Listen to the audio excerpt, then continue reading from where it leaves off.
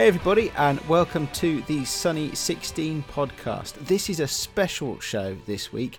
None of that news nonsense, none of that what has the team been up to kind of guff that we usually spout at you. This week is pure, focused, unadulterated Cheap Shots Challenge review. Now, these don't come around very often. I'm pleased to be able to say that actually for the first time ever, we've actually prepared for this conversation. So that's good news. We have here with us, of course, Graham and Rachel, the three of us in the contest for the first time.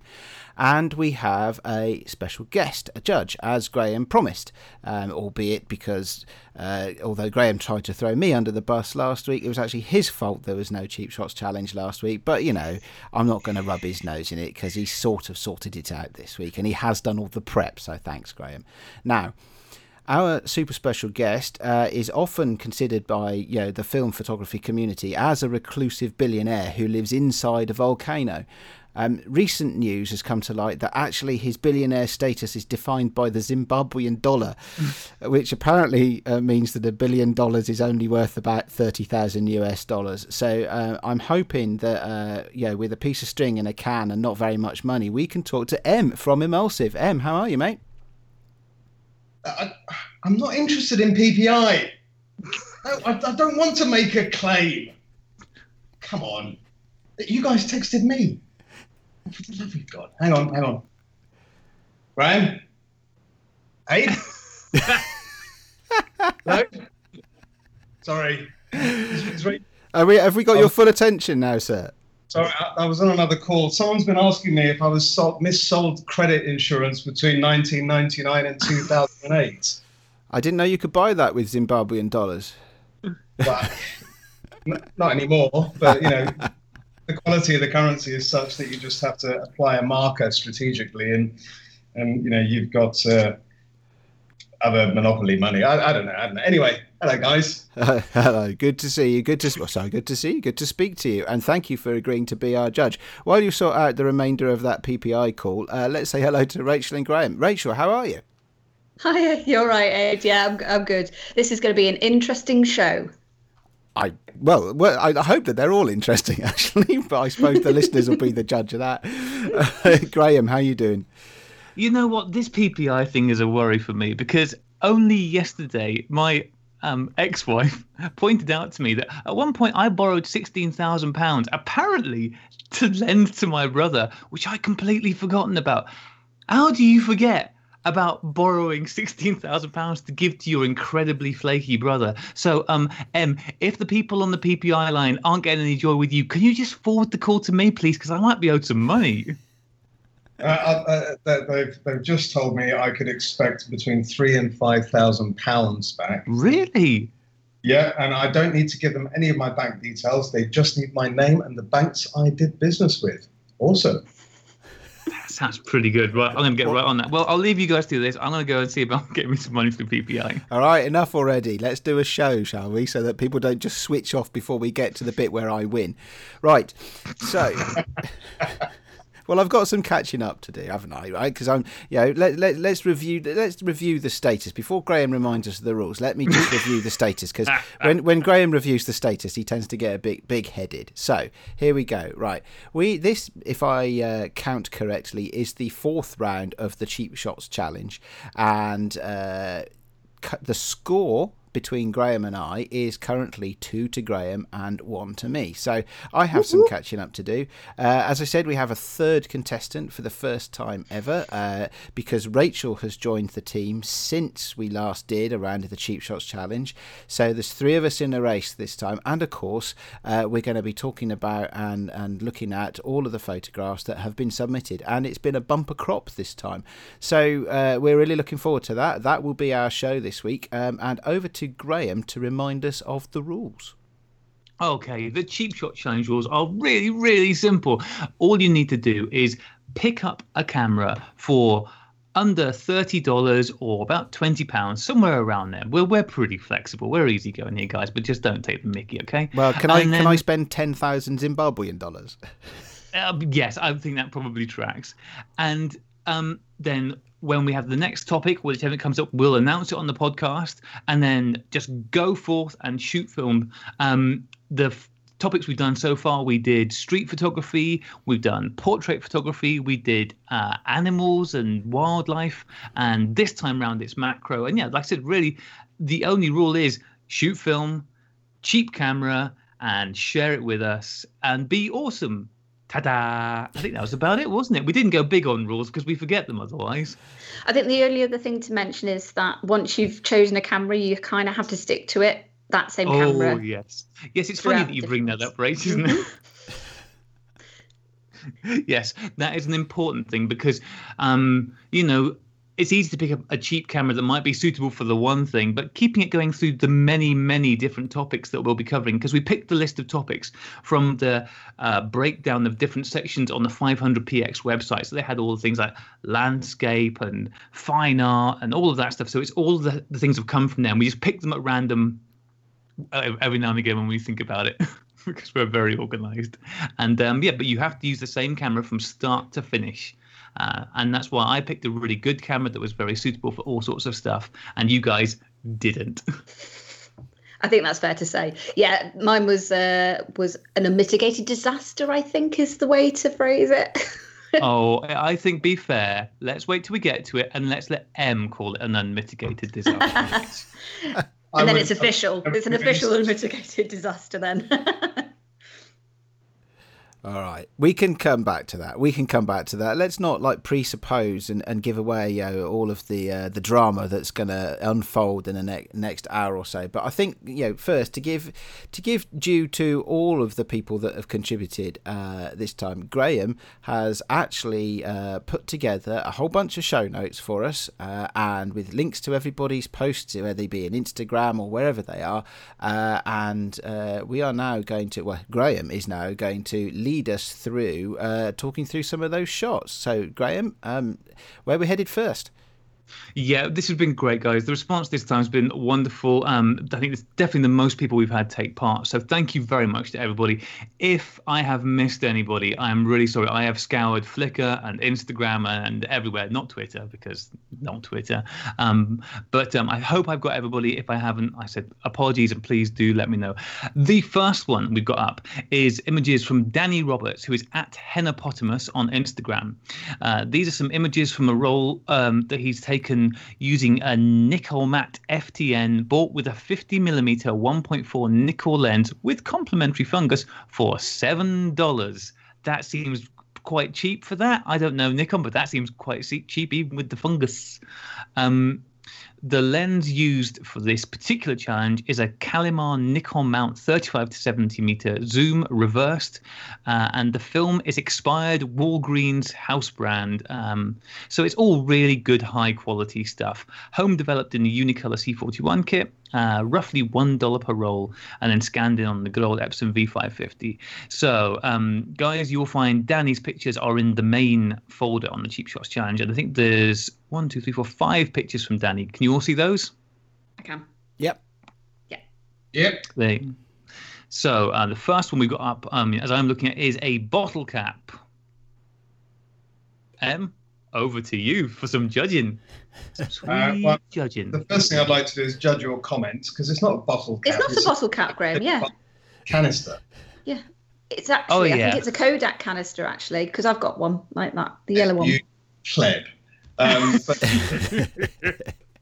I really like this. I mean, there's a lot of people when they take macro, myself included, and they'll try to get the center frame completely in focus, and everything else is kind of blown out towards the edges. The fact that this is composed more interestingly with the kind of zebra stripes of the can on the left actually being in focus really interests me, and I love the colors. That Kodak yellow, the Kodak red of the tin, fantastic.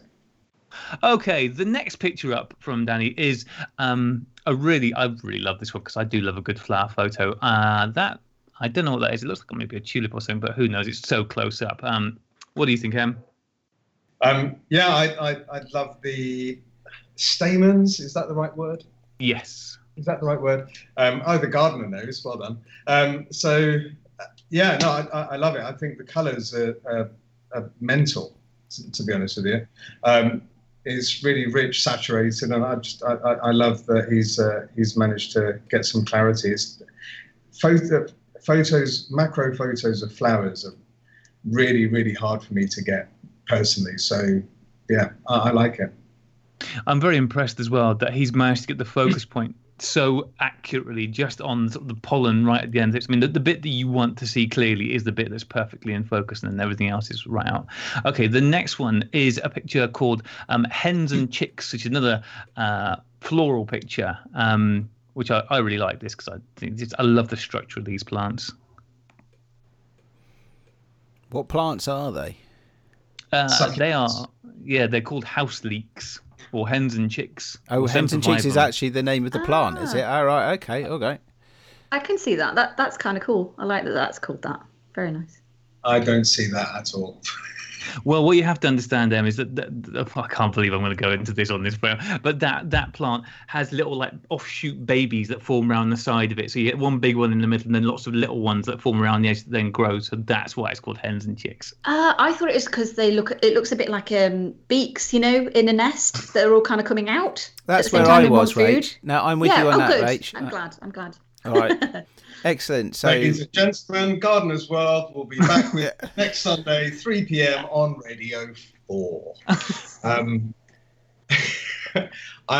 Again with the clarity. So again, I don't know what to call them. Looks like kind of little fuzzy bits, hairs coming off the individual leaves, or hen's teeth. I think he's caught it really well, and he's managed to get a bit of a spider web in there as well. Next one from Danny is a classic picture. It's a rose. A rose by any other name would surely smell as sweet. Em? Veins. Love veins. He's got gross. Veins. I think, to be honest, Danny, I don't know whether he's done any macro photography before, but I mean, it's a really solid set that he's put forward for the challenge, and yeah, this one is no exception. I think we should probably, because we haven't mentioned him. The reason, I mean, apart from just the delight of having your charm and wit on the show, is you've done quite a lot of macro photography yourself, haven't you? Odds and sods. Yes. I've done bits and bobs, yeah. So when you're shooting for yourself, what kind of stuff are you looking for to make a good image? I mean, because I find it really hard doing macro stuff. The combination of trying to get something close and sharp and in focus, and also make an interesting photo out of it is not easy. No, I look for, if I'm shooting color, then I'll look for colors that I know are going to get a good response on the film stock that I'm shooting. If I'm shooting slide film, I'm going to cross-process it, and I just try to remain aware of how that color is going to respond. The main thing for me, I guess, is capturing texture, and it can be a little bit overwhelming with flowers, especially because, well, you take this rose for example. You've got the texture of the individual petals. You've got vein patterns. You've got stamen. You've got bits of pollen. You might have insects kind of actually inside the flower itself. I mean, it can be really difficult, but generally I'll start on one aspect that I like, and I'll normally just switch and change up as I see the image in the viewfinder. So when you're actually looking at the image on the ground glass, for example, quite often you might find that what you wanted to focus on with your eye is completely different to what you want to focus on when you see it through the ground glass. So quite often, maybe pick an element of the petals and then suddenly realize it looks kind of shit, and then refocus on something that I perhaps wouldn't have seen had I not been looking at the flower through the viewfinder or ground glass. Yeah, that's a really good tip, actually, that stepping back, because you said when you're looking straight through it, you do just your eye gets drawn to what it naturally does, but that doesn't always make for a good picture. Cool. The next one, and I think this is the last one now from Danny, is a picture. I think this one's of a Kodak film canister, my trained eye tells me. Kodachrome, baby. I absolutely love this shot. I think it's just beautiful. The colours in it remind me very much of Mervyn O'Gorman. You know, the very first colour photographs from 1913 of the girl on the beach. You know, the reds. The reds in it feel very much like that. That's not one that I'm acquainted with. Actually, we should probably all go and Google that, shouldn't we? No, it's we'll take your word for that one. Okay, it was the teenage girl who was in a red swimsuit and had like a red cape, and he shot her on the beach in Dorset, and it was they're absolutely beautiful. They're really quite haunting because obviously that's so early, and the reds in the colours are just absolutely wonderful. So the reds in that shot really made me think of that straight away as soon as I saw it. Yeah, I know. Do you know who I'm talking about? I do. Now that you describe the photos, I remember seeing a set of those a couple of years ago. I think that they were released as part of an exhibition. Yeah, they were on at the National Media Museum. I was really upset I didn't manage to get to see them in real life, unfortunately. But yeah, absolutely wonderful because she's actually like a strawberry blonde, and of course from 1913 you wouldn't generally get to see, you know, colours of hair and the clothes that they were wearing and things. So it's really quite magical actually. But yeah, the reds especially were what made me go, oh yeah, this is very you know. It harks back to those photos for me straight away. I'm just looking at those now. It's kind of, I think seeing colour pictures from that age, it just makes them not feel like they can possibly be that old. I know. There's something about seeing colour pictures like, no, that must be from the most 1970s, but no, 1913. Yeah, well worth Googling, guys. Get on the Google and Mervyn O'Gorman, and yeah, cool. So the picture, Yeah, it's great. I mean, he's gotten so close. He's actually managed to capture printing defects, which is awesome. I'm with Rachel. I mean, the colours here are incredibly striking, and it's a very, very strong photograph just for those colours for me. I love it. Awesome stuff. Right, the next person on our list, and I think we have to give a special shout out on this one to Neil Piper, who's at Neil_Piper on Instagram and on Flickr and everywhere. Neil really went above and beyond on this. He took the challenge. Neil made the interesting choice of his cheap shots camera being a pinhole camera and a Zenit SLR that he converted to pinhole, which obviously is going to offer some limitations, but he's not letting that hold him back. And he worked out an entire technique for using the pinhole camera with, I think it's a lens from a mobile phone macro. You can buy these cheap things you stick on the front of your mobile phone to give you macro or fisheye or stuff like that, and has got some fantastic shots. He's got a blog post on this up on his own website, which I think is neilpiper@blogspot.com, but if you check his Instagram account you'll find it, and we'll put it in the show notes, probably, won't we, Aid?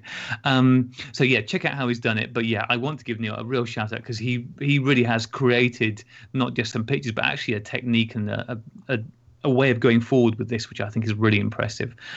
So, rather go because there's quite a lot on here. Do you just want to sort of go through and sort of chat about what Neil's done in general and pick up maybe a few of your favourites? Oh God, there's so much. It's an amazing album, and if you get a chance to check it out for the show notes, guys, just spend 20-30 minutes going through, because I mean there are some amazing photos here. If I didn't know that that these were taken with a pinhole camera or with a pinhole lens, I would assume that they were just taken on a macro lens of some sort. I mean, they are fantastic. It also looks like he's used an alternate developing process, maybe Pyro, or perhaps he's done some black and white tinting in Lightroom, because they've all got a lovely kind of reddy brown tint to them. I think it's the latter. Yeah, I think it's I believe from memory it's black and white and then tinted. I think, but I could be wrong. Cool. Okay. Well, I mean, for me, the three standout images have got to be. I mean, they're all untitled, unfortunately, but it's untitled number 5, number 11, and number 8, and Untitled 5 is a close-up picture of what I can only assume is some kind of stamen head bulb explosion. I mean, it's lovely. Just the tones from the center going out to the leaves on the edges are fantastic. Number 11 is a rose, and it's a little bit darker than the rest, but he's managed to get quite a I don't know whether brooding is a word that I would like to apply to rose, but it's got quite a brooding look to it. The other one, as Flickr just loads here, is number 8, which is a flower head, I guess, cut, placed face down onto a wooden surface, and that's probably my favourite, guys, of these three. I mean, it's wonderful, and again, pinhole. Who would have thought it? It's not sharp, but it's not what I would expect from a pinhole macro photography at all. I like that because it's a bit of a different view of a flower, from the underside, and with it being put face down onto the wood surface. I think that's what makes it unusual and interesting. Absolutely. I think just if I can add a fourth one, I think number 9, which it looks like it's some kind of lily. Which is very, very soft. I mean, there's very little kind of separation between the petals that make up the head of the lily, but it's again, I'm really surprised at how good these are. I really like them. I mean, because the thing of using the pinhole is that the depth of field, which is the biggest problem with trying to shoot macro, is the depth of field is so thin. He's got an incredible amount of depth of field on here. Yeah. I wonder. I mean, I can't find any notes to accompany the album here, but I'm just wondering how long his longest shot was here, and actually what pinhole he used for his conversion. Because you mentioned it was a converted camera, right? Mm-hmm. Yeah. Yeah. I mean, I have a feeling. If we look on Neil's website, all the information will be there, but I know that Neil works in a frugal way, and I think it really is a case of I don't know whether it's a pinhole that he bought or whether it's one that he made himself and just taped it on the front of the camera. I've seen this camera. Glamorous it ain't, but Neil's been really focusing on using pinhole as a media, and he's applying it to whatever works. So when we were doing the previous one, which I think was, I can't remember, street photography or portraits, he was just walking around taking pictures with it and, not worrying about things like tripods and stuff like that. It's like, no, this is going to be what's going to be, and got some really interesting results. So it's very cool. Right. Next up on our list of wonderful champions is Jonas Lundstrom. I apologize for pronouncing that wrong, which I definitely have, who is at Collimatorn on Instagram. Heyo, late night sign from Collimatorn here to share my Cheap Shots Challenge entry. They were shot with, I'm trying to find out what it is, old Russian gear and newish lomography macro lens from a Holger Fisheye. There's actually a picture of his stuff there, and I think it looks like it's a Fed camera, I think. I think it's Fed 2.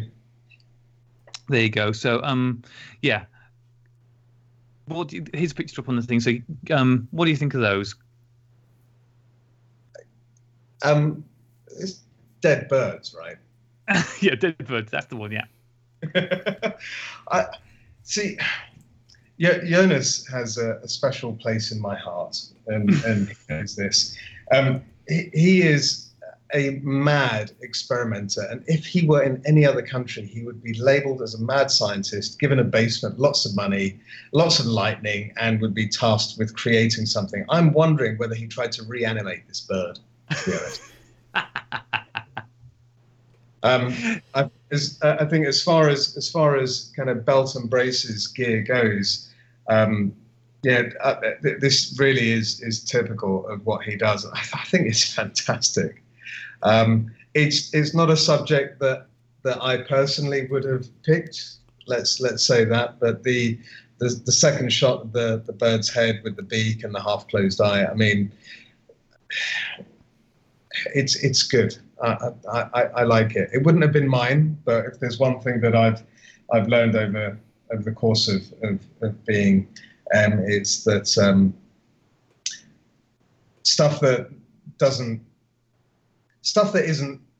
photography that isn't my typical choice for kind of capturing myself can quite often be turn out to be something that I'm interested in. So it's a constant surprise being faced with photography that I didn't really think was my bag, but then turns out to be. I don't think I'll be going out and taking pictures of dead or shall we say sleeping animals.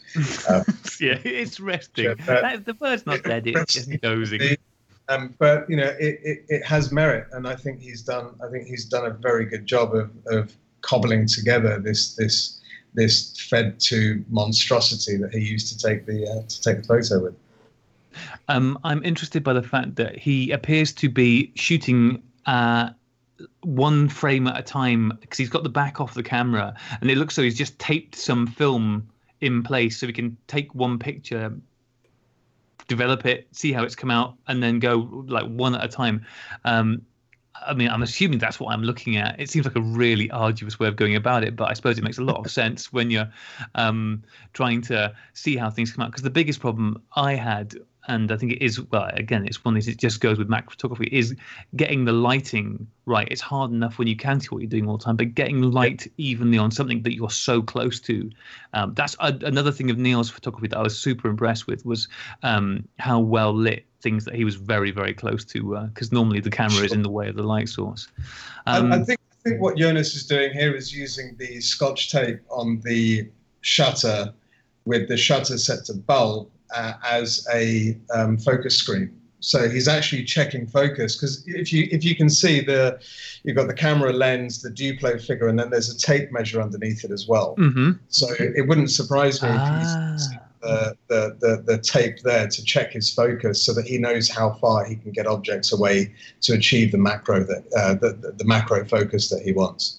Of course, yes, because being a rangefinder, there's no way that he could find out otherwise. You're not looking through the lens. So, good. That's and you have to be a mad scientist to think of that kind of method in the first place. So there you go. Send him a lab coat. Just to make sure I've understood that. So that fairly clear Scotch tape on the back of the shutter, he would be using that as an equivalent of a ground glass.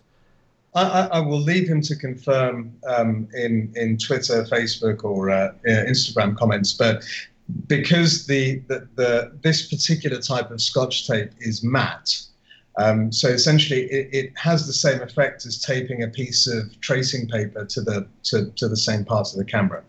I mean, I used baking. Was it baking paper, or I used some kind of grease-proof baking paper when I was not when I was. Several times over the last few years when I've been building DIY cameras and I want to check focus but need a weird shaped focus screen. So I'll just grab a piece of tracing paper or greaseproof paper, tape it to the actual to the film gate behind the shutter, so the film plane, get myself into a darkened room and then use a torch to light the subject to make sure my focus is correct. It's exactly what I use with the kids when I show them how to make the pinhole viewers, because obviously it's not as a pinhole camera, but it gives them that ground glass screen in inverted commas. It's using the tracing paper. I did have a go with baking paper, but I found it was a bit too thick actually, and I couldn't actually see the image properly on it. So the tracing paper seems to work really well, and the Scotch tape obviously looks like it's doing the same job. Yeah, looks very cool. Yeah, it's really simple. Thank you for having my back there, Rachel. No worries. These two guys just sound baffled, really. So you get me. So I am not the world's most experimental photographer, and yeah, I wouldn't have had a clue what that was there for. So I'm learning, and this is great. So for me, we're now talking about photographs that listeners have contributed to a round of the Cheap Shots Challenge, and I'm learning loads and loads of stuff about it. That is awesome.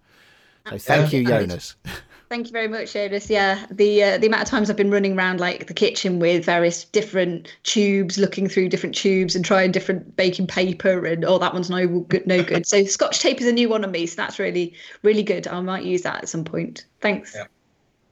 Okay, next one up is a London Camera Project, at London Camera Project on Instagram and Flickr, and I think maybe even Twitter as well, and secretly known as Robert, but he doesn't put his name on anything, even his own pictures on Flickr. But Robert, we know it's you. Robert's pictures, I put Flickr links in there, guys, and also I think at least one of them is in the main folder as well, but the Flickr links probably they are all flower photos. So have you got those in front of you? I've got the first flower one. I'll just try and find the Flickr link that has his too. Thank you. Yes, got it. Great. Okay. So let's see. Well, let's go through the Flickr links. That's probably the easiest way of looking at it. So the first one is of some nice yellow, looks like wallflowery flowers. Wallflowery flowers. I've gone really west.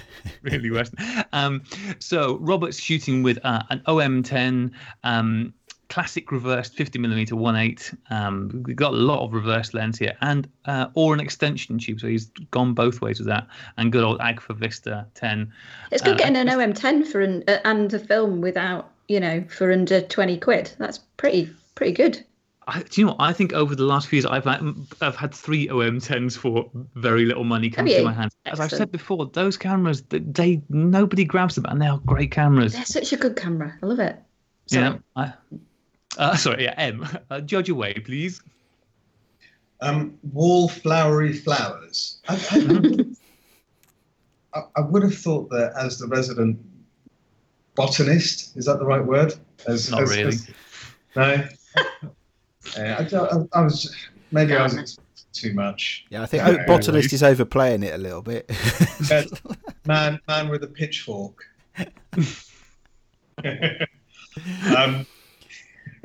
I am constantly surprised by Agfa Vista.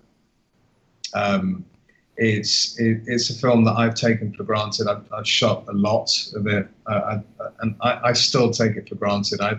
I don't understand why people gravitate towards certain more expensive films when, to be completely honest, I mean, Vista gives you richness, it gives you a saturation depending on how you shoot it, and it gives you a clarity. I think the clarity is something that's missing here, but I think that's partly to do with lens reversal and potentially free lensing or extension tubes. But yeah, I think it's a really nice submission. We were actually talking to NASA last week, weren't we, Graham, about Agfa Vista, and obviously with it no longer being sold and what have you. But one of the really awesome things about it, no longer being sold in the UK by Poundland, I think is the best clarification. Yes, that's right. It wasn't being sold in Poundland anymore, and what was really nice about it being sold in Poundland was the fact that obviously it was really cheap, and it's I think NASA was saying as well that that's one of the best things about it is getting people into film photography. It was a chance to try out with this really cheap film and get some really interesting, sort of like test shots and things. So it's lovely to see it in all its glory here in this photo, because the colours are beautiful. So can I ask, before we move on to the next photo thing, because I've shot with the Poundland film as well, and I still have a few rolls of it in the freezer. So although they don't sell it in the UK in Poundland anymore, and I think I found it elsewhere for about £4, but so how do I've struggled with the colour on it. I've struggled to draw out vibrant colours with it. So, Em, I was interested when you said just then it's about how you shoot it. So, is there some good practical rules of thumb that could, for shooting that film to get the best out of it? Yeah, I think so. A very quick tangent. I mean, if you look at a black and white film, people will typically recommend that you, if in doubt, that you overexpose black and white film because it's got the exposure latitude, the exposure range to be able to handle overexposure. You can pull it back in a dark room, you can pull it back in light room. I think whilst people are happy to mess around with black and white negative, they're not so happy to mess around with color negative in the same way. And a lot of people are also very wary of underexposing their shots. Vista, in my experience, tends to do really, really well if you underexpose it a bit. Right. Especially if you're shooting it on a bit of a gloomy, muggy, rainy day. There's a review that I self-promotion. Apologies. Do I need some kind of alert or awooga sound before I do? There's a review that I put up, very early review for Agfa Vista 200 that I shot on a 1950s lens, and those photographs, I mean, they are still amongst my favorite photographs taken with that film, and they were pretty much all of them were underexposed just a little bit, or because it was kind of a rainy day, a muggy day when I took the shots for that particular review, they were just taken in generally kind of darkened or darker surroundings. So, I think give it a shot with a bit of underexposure and see what you think. It doesn't have the finest grain. I mean, it's to all intents and purposes, I guess you could say the closest film that we still have to Vista 200 is Fuji C200. So if you're familiar shooting that and you have a particular look that you obtain with Fuji Color 200, then do it with Vista, because it's essentially exactly the same film stock. It's interesting. We after having Nasser on last week, I said to Nasser does not like Instagram because he's very concerned about the way that the image rights are handled, despite the fact that you putting photos anywhere on the internet these days is like, well, they're everyone's now. The one picture he did let me share was a picture of a cardboard box filled with Agfa Vista 200. So it is just a picture of a cardboard box because he's got a 100-roll box of Agfa Photo Vista. And because I know how much you love the fact that pictures of cameras get more likes than pictures of actual things. This picture of a cardboard box has got nearly 200 likes. Oh my God. but the point,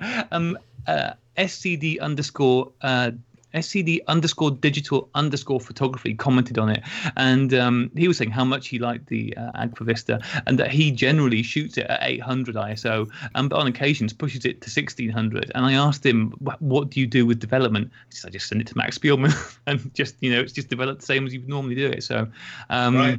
Yeah, so yeah, there you go. You're talking about 2 stops of underexposure, well, 2 to 3 stops if he's going to 1600.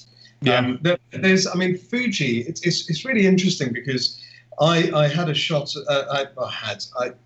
I used to shoot a Fuji film. It's called Fuji Premium 400 or Fuji 400 Premium, and it's a Japanese only 400 speed stock of Fuji color, and it's supposed to be finer grained or blah blah blah. Better than Fuji Extra. The Fuji Extra 400 stuff. And I accidentally shot a roll of that. Well, no, I shot a roll of that at 1600 and forgot to tell my lab to push it 2 stops, and got it back fearing the worst. And it's insanely good. There's very, very little hint of underexposure in there at all. And the colors, I mean, they're so saturated. Typically, if you're gonna overexpose a film, you'll get pastel-y colors. If you're going to underexpose a film, you'll get more saturation. That kind of changes depending on how you push and pull, but that's pretty much the best rule of thumb. And because this is a conversation that we've had in the past, and just to very quickly wrap up on this, I'm sure, have spoken to various different people about this, and obviously had your own experience. When it comes to pushing color film, do you think, after that experience, when you sending off C41 films to the lab, do you tell them to push it, or do you tend to just let it ride now and go, well, just develop it as usual and see what comes out? And unless I'm doing something a little bit left field, I will just let it ride. just process as normal. I mean, there's a bunch of stuff I've been doing over the last year or so, which is overexposure plus push processing in less than optimal light. And,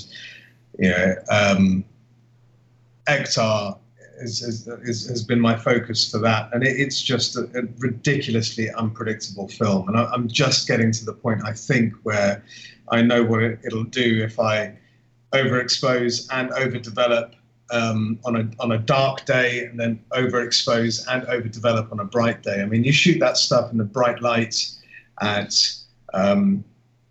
200, and you push it. Sorry, you shoot it at 50 in the bright light, and then you push process at 1 or 2 stops. It comes out looking like slide film. I mean, the colours are so intense and so rich, and the reds are just. Going back to what Rachel was saying, I mean, the reds are so intense.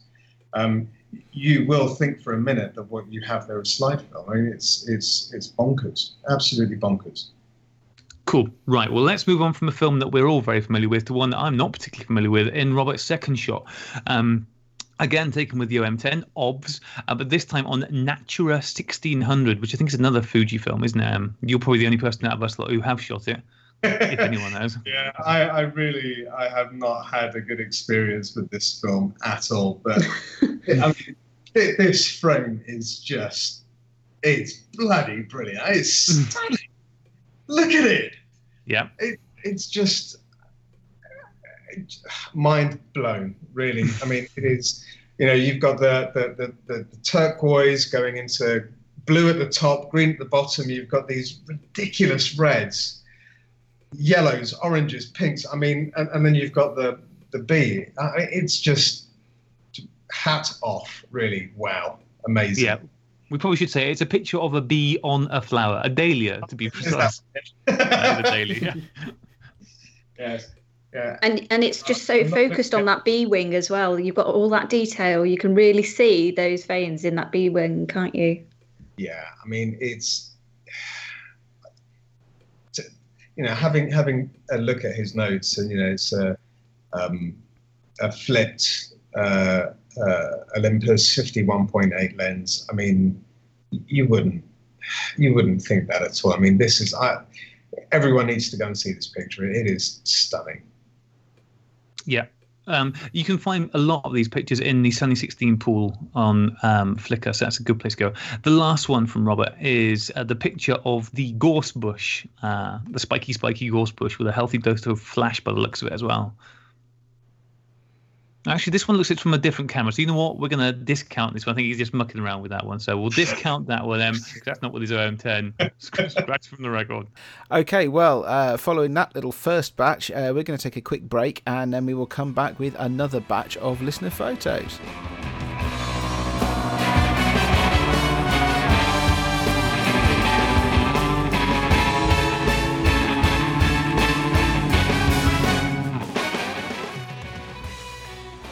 Okay, next up, we're going from some lovely floral photos, some good patriotic photos here. So these are shots from Mike Gutterman at Gutterman Photo on Instagram.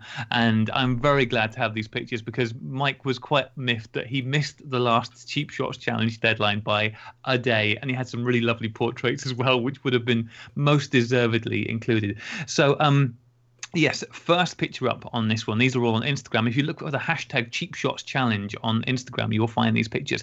The first one is this very patriotic, looks as though some painted wood, I'm guessing because of the nails and the wood grain.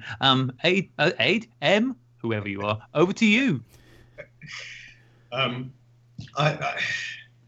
really like this. I mean, Kodak Gold, Kodacolor 200, I don't know if they're different, but they're much maligned films, in my opinion, and I just really like this photo. I think it's intense color, super close up. I love the wood grain, fantastic.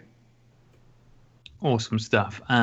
Next one from Mike is flowers are always popular, and as it says here, because Macro Challenge calls for cliche flower shots. My life just calls for cliche flower shots.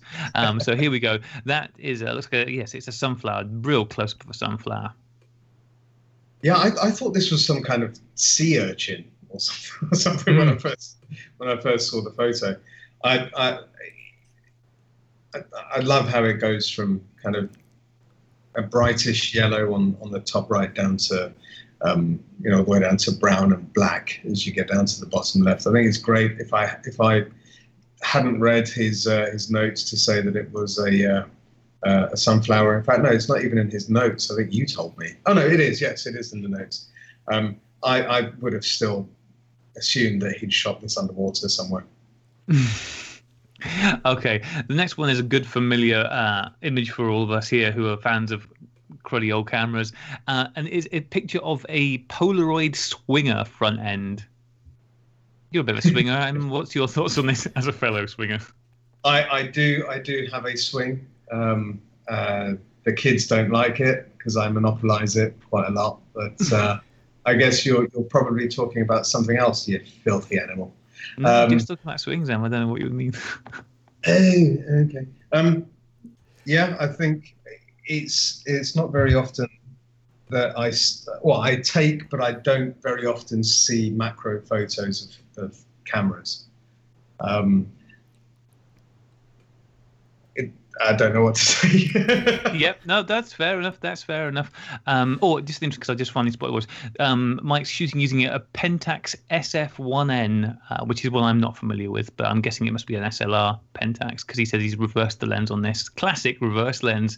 It's interesting with the reverse lens, and because these are square cropped. Now, obviously, we're looking at these on Instagram, but you can have things that are not square cropped on Instagram. So I don't know whether it was a deliberate choice to square crop it because to cut out some of the outer focus areas, or whether it is just because of Instagram, but nonetheless. And I think the last one we've got here from Mike is a picture of this is another good vintage thing here, the sprockets from an old audio cassette.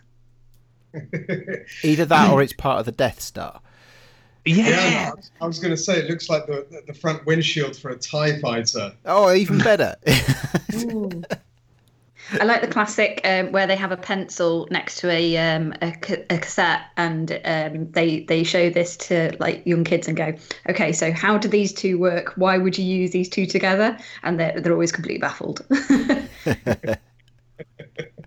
Yeah, exactly. I mean, I used to use Bic pens, not those heathen pencils back in the day, but each to their own. Yeah, it's good. It's a subject I would never have thought of as being a possible subject for macro, but I like it just shot straight through, and it's given a really weird effect. Okay, thank you very much for those, Mike. Next up, Zach Ribbing. Zach, famous, I would say, for his horse's head pictures in the last round of portraits, which I will never forget about. They will live with me forever. So Zach carrying on his shooting with his Minolta XGA on a reversed 50mm lens, and the first picture is a close-up of somebody doing some colouring. I'm finding it hard to believe that is shot on film. Actually, I mean, I know we're looking at this on Instagram, but it has a real a grain-free structure to it. Yes. Yeah, I mean, it's quite interesting. If you say the word Minolta to a lot of film photographers, they turn their noses up. They somehow think that Minolta is a cheap brand, not really worth of a second look, and it's completely the opposite. I mean, Minolta were, I guess, they were optical geniuses to the point where even Hasselblad's much vaunted kind of Accumat D focus screens, they were made by Minolta for Hasselblad. And these are some of the most ridiculously expensive but ridiculously awesome focus screens for medium format cameras that you can buy.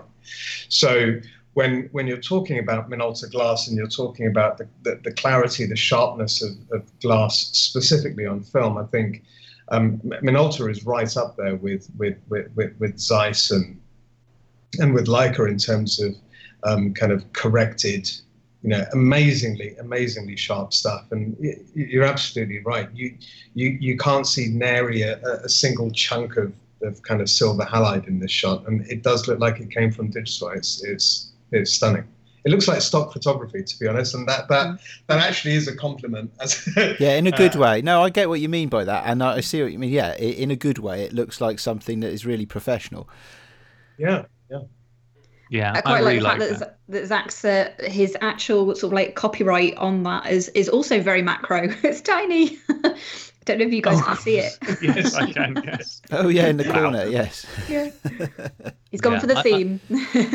I do really like that, and also I'm as always with macro stuff. I'm really impressed at how the focus has been nailed, and also just the composition, which I think is always spectacularly hard. I just really like that picture. Okay. I'm not sure whether it was intentional to have such a bright color as being, the actual pencil that's being used. I'm not sure whether that was intentional, whether he actually, or the hand model actually was just drawing, and Zach just said, all right, stop there, I want to take a photo. But it really gives a fantastic contrast to the picture. Yeah. And speaking of fantastic contrast, Zach's next picture is something completely different and yet somehow completely familiar as well. It's a lovely nature shot of, it looks like some sort of grain in the field. I don't know which one it is, but some sort of crop growing out in the field, some grass or some sort. Quite different. Em, what do you think? Yeah, no, it is very different. And, for being a photograph of ostensibly exactly the same color across the board, he's managed to isolate the, wheat, barley. I wish there was someone who knew something about botany here. I'm a gardener, not a farmer. Might sound like one sometimes. All right, my lord. All right. I need to get your in a twist. But yeah, no, I think it's a lovely example of macro photography. Lovely stuff. Okay, next one. We are on to the photographs by John Roberts. John sent them into Facebook, which I ignored, but he also put them in the Flickr group. So thank you very much, John, for doing that. And they may well appear somewhere else as well. So John is shooting with a free to him Nikon F100, apparently approved by Rachel for use. So this has been cleared by the committee. And a Zeiss 50mm f1.4 with Nikon P11 extension tube. I mean, this all sounds very expensive, but I mean, I'm sure it's all fine. We're all pretty easygoing. It was a free Nikon. And so the first picture is of a conifer branch. Nice and green conifer branch. Yeah, super green. And that's Fuji green for you right there. It is, isn't it? It's so distinctive that when I look at that, I think, because I used the Fuji 200 in Shanghai, but the greens are just exactly the same, which is cool. Yeah. So as soon as I saw it, I was like, "Yep, must be." It's lovely. Yeah, it's beautiful, and it's really not. I mean, taking pictures of flowers at home is one thing, but taking a macro picture of a tree that's outside, even on a rather still day, can be a challenge in patience to wait for that bloody thing to stop moving. Yeah, I often, the only chance I have to take photographs is when I'm out at work, and the only things that are at work with me are bloody flowers, and the slightest breeze and this isn't working at all, because the movement is, especially doing macro, because you're so close up and the shutter speed's going down. It's a real nightmare. So getting a good picture and something like that, you do need a really perfectly still day for doing that. So nice job there. And the second one up from John, as he clicks away frantically, is another dahlia. Return of the dahlia. I don't know if this is the same dahlia that we saw Robert's picture on earlier. Seems unlikely. I think this is just a weird coincidence. There are two similar looking dahlias. But yes, over to you again. We're looking at number 3, right? Cheap Shots, yes. Chapter 03. Yeah, I could swear this was an X-Pro photo.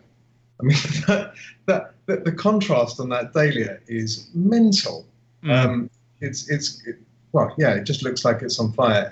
Again, another very difficult shot to take outdoors, because he's at that kind of he's at that kind of distance where you can't stick your hand behind the flower head to hold it in place whilst you take the shot, and you've still got enough in the frame around you to be able to see any kind of shake or any kind of tremors that's caused by wind or dogs, kids, breathing, stuff like that. Yeah. So, and also yeah, the really depth nice. of field is there's enough depth of field to get the whole flower in, so it wasn't wide open, so he couldn't have as much shutter speed as he wanted either. Right, exactly. Glad- No, it's really, really well done. Glad to see some dust on the image as well there. I love me some dusty negs. Makes me feel like I'm not alone. Next up is This Analog Life, which I think is this_analog_life on Instagram. We have got, and you find all these things on the hashtag Cheap Shot Challenge. Nice one is a nice low down shot of some grass taken from floor level, quite literally, on a Ricoh KM10M. I'm not sure if that's an SLR or a point and shoot or what that is. You guys got any idea? I haven't got any. Nope. No idea. I really, I like. This is one of the first shots. I think possibly the first shot we have from somebody in Australia, mate. G'day, mate. Crikey. Chuck another rule on the Barbie. So it's been the perfect opportunity for me to use that wonderful accent I've been saving it for all this time. Apologies, everybody. Apologies, one listener in Australia who's just hung up. Em, can you see that one? I can, and that was just awful. Really, it's just awful. I'm talking about your accent, not the photo. Yeah, That really was not clear, Em. I know. I had to kind of track back, but I'm from Austria, mate. I mean, come on. Can someone mute Graham's microphone remotely?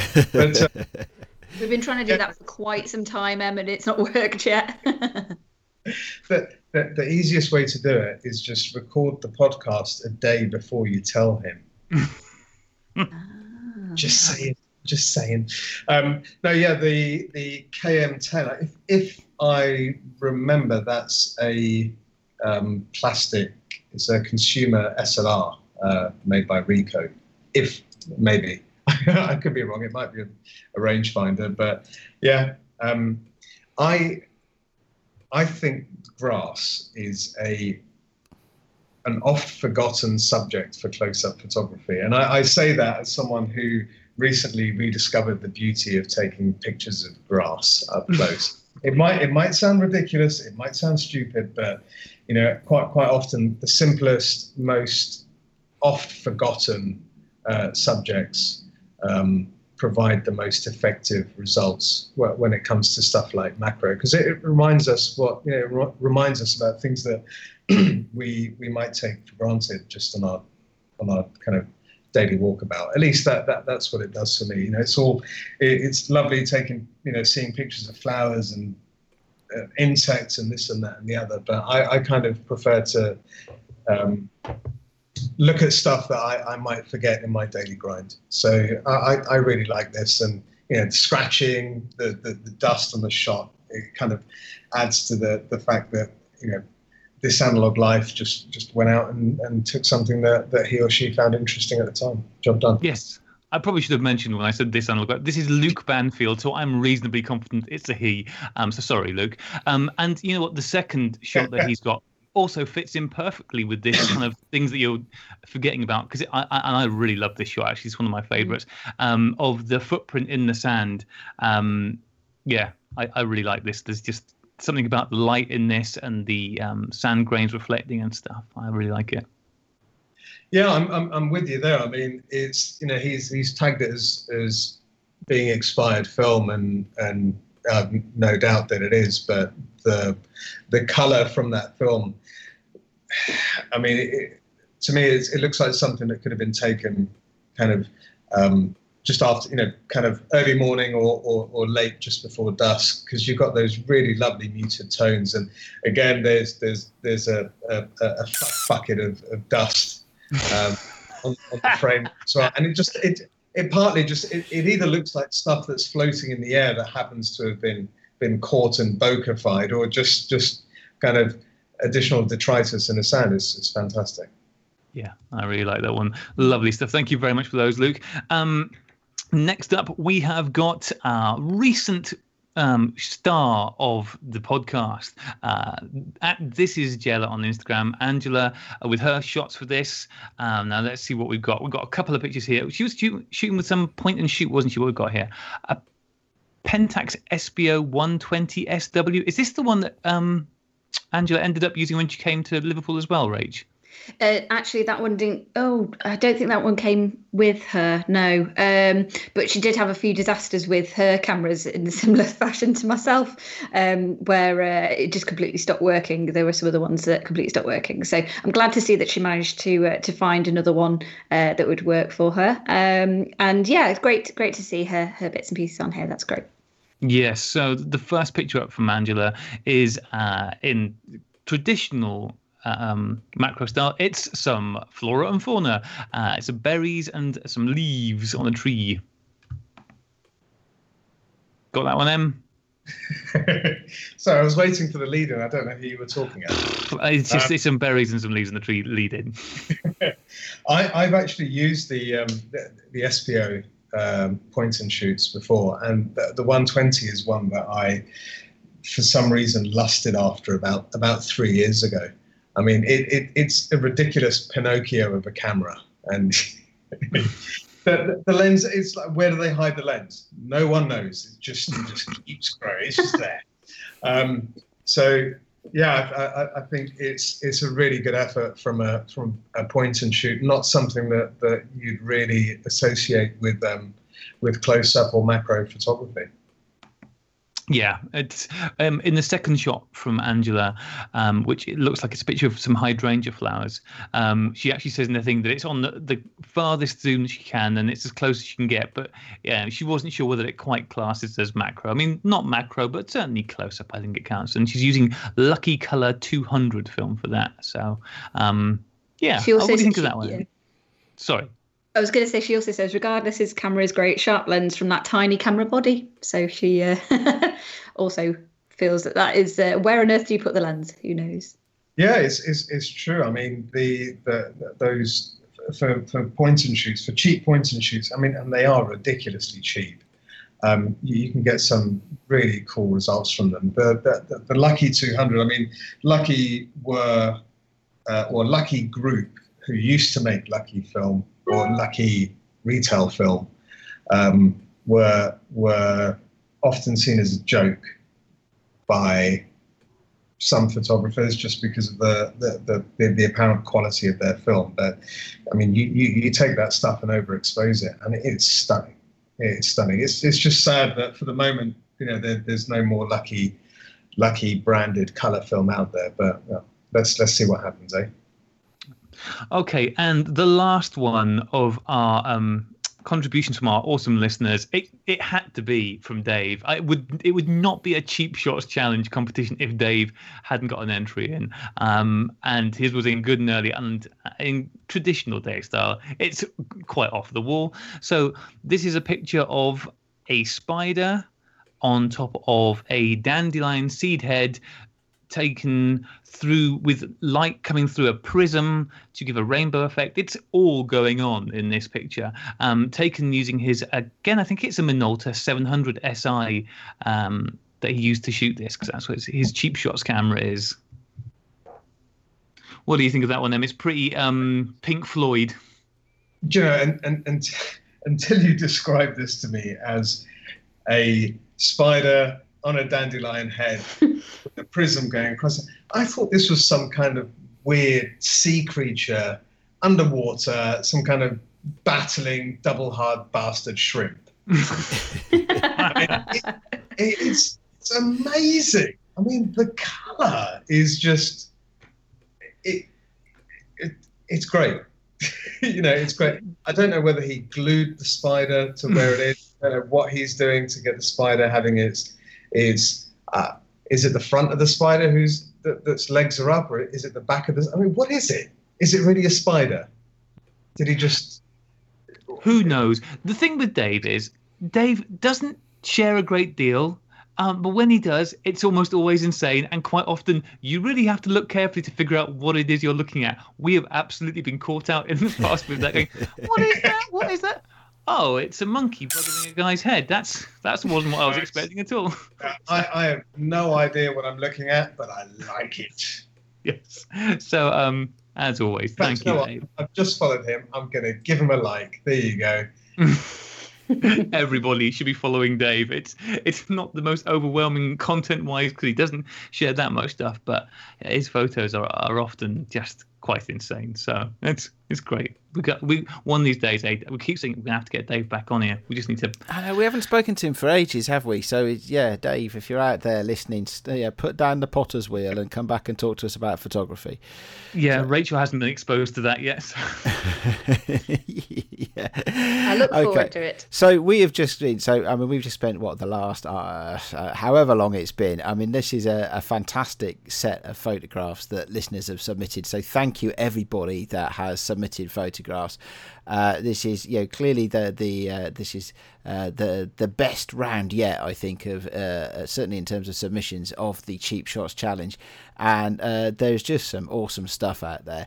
The fact that people have got these very, very cheap cameras and are using them in incredibly creative ways is great. I mean, I think all three of us have had our on the show here have had our challenges in this round of the Cheap Shots Challenge, partly due to the cameras and the equipment as much as the creativity, but seeing how people are overcoming that limitation with the creativity is just amazing. So now to the team competitive element of this show, which is where Em is going to decide which of the podcast team here has made the best efforts and got the best results for this round of the Cheap Shots Challenge. So to build the suspense, we'll put a little bit of music in here, quick break, and we'll be back with you shortly.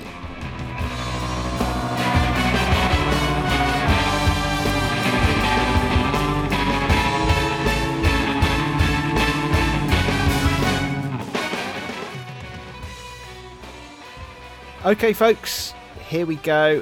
For some reason, I find myself wanting to reach for some snippet from the Book of Revelations or something like that, and judgment shall fall upon us. But it is that time. So, I think we're going to look at Graham's photos first. Yeah. The smiting shall start with Graham. Yeah. Excellent. I didn't sign up for this. It feels kind of bad pitting you guys against each other. I mean, we all know who's going to win, but yeah, it's very adversarial, guys. Come on. I mean, that's fine as long as the person we all know is going to win is me. I don't see what the problem is. I mean, that's what we all signed up for, right? Yeah, no, you're absolutely right in thinking whatever it is that you think. But let's focus on your photos first, shall we then, Graham? Yes. Yeah. Let's cream of the crop, rise to the top. Okay, so let's have a look. That's it. I found the file. It's called Graham Win 1. JPEG. And yeah, it's 2 insects fucking. I mean, that's nature documentary at its finest. And they're very small insects. I want to make this abundantly clear. This is no big fat bee we're talking about here. These are 2 very, very small flies. Did you buy them for dinner first? Piece of... They were on my windscreen. They were on your windscreen. Well, I think it's a fantastic effort. Well done. Whilst you were stuck in a traffic jam on the M6. Graham Win 2. Now, is that some kind of wasp's nest? No, that is actually just... hang on. No, I don't Is it an egg box? Graham Win 3.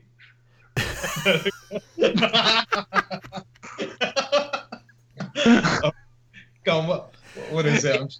I'm sure no one's tuned out by now. Go on. It's just some wood, some old rotted wood. Wood, wonderful. Okay, right, number 3. That's very dismissive. Oh, I'm being railroaded here. Go on, crack on then. I see what's happening. I actually kind of like number 3. I like to imagine you took a close up of some spider's eyes, but it looks like the meter around an Olympus trip. Close. I think it's actually the meter around an old Canon QL19. I think one of the old ones, the rangefinders. But that's what it is. It's very cool. It was great. I got that camera from a car boot sale for like a $5 or something, and it had a roll of Kodachrome 2 in it, which also was from the 1960s. And I did actually develop it at home and managed to get 2 spectacularly hard to pull out pictures on it. But there was a picture of I can't remember what the name of the places now. They're on my Flickr stream, but yeah, real good grainy pictures. But I was actually able to pull out visible images from this extremely expired, processed, long since gone film from that camera. So I've never shot with it myself, but I'll get around to it one day. I mean, how did you take the photos? Because unlike the community submissions, the photos that yourself and Aid submitted don't have any info. The camera, the flip lens, the film. Is it your phone? Yeah, sorry, I just used my phone. No, right. So my camera for this is the Olympus IS-1000. Are you familiar with this bad boy? I know the LS-10. That's probably nothing like it. The IS-1000 is a bridge camera. Well, it's one of the most beloved groups of cameras, the bridge camera. So you get all the bulk of an Oh, there you go. You get all the bulk of an SLR and all the functionality of a point and shoot, but it has really nice glass on it. And then to get close, I picked up in this literal box of camera junk the arse end of some huge lens. I have no idea what it was part of or what it was ever meant to be used for, but it's got a couple of elements in it, and I just held that on the end as a magnifying glass. I remember you talking about this on previous podcasts. Yeah, it's quite cumbersome. The focusing distance was, I think, about 1 centimeter in front of that piece of glass, and the depth of field is, as seen, about 0.5 millimeter. If that, that's bonkers. That's absolutely. And what film did you end up using? Oh, that's good old Agfa Vista. Agfa Vista. Nothing better. Lovely. It's a nice shot. I like it. I'll give you that. Shots kind of 4 and 5. Taking a picture of an aperture dial on a lens, it's a bit lazy, really, isn't it? Well, no. What that is, is showing thought and creativity with the available resources. And also, look how well and evenly lit it is, considering it's taking a picture of a reflective item because it's metal and it's very small because it's a vintage Kodak folding camera. So it's very, very small. And I mean, you can even see the machining marks in there. I mean, really, that is an exemplar of macro photography. I think we can all agree. I mean, you can see how the paint was brushed into the markings on there. Oh, it's a wonder. It really is. Yeah, I still smell bullshit, but okay, yeah. It's good. I love the little zoomy effect that you've going on there. No doubt because you were shaking in anticipation of winning this particular part of the competition. Yes, no, it's nice actually. Of the 2, so you've got the shutter. I'm guessing distance or shutter speed dial, probably distance with the aperture, and then you have just the f/16 aperture on number 5. Of the 2, I prefer number 5 just because of the clarity. And yeah, I'll give you that. You've got kind of machining marks and stuff there. It's very cool. I'm not sure. It's Sunny 16, right? So it works for the podcast with it being Sunny 16. He just wants brownie points. Yeah, I do. I'll make no bones about it. And you've got to admit, it's pretty macro. I would say, arguably, probably it's one of the most macro shots. It's not pretty macro. It is. It's highly macro. It's beautifully macro. I think we're all in agreement. Now, I'm not sure about number 6. I mean, we've already discussed. It kind of looks a bit like a dried testy.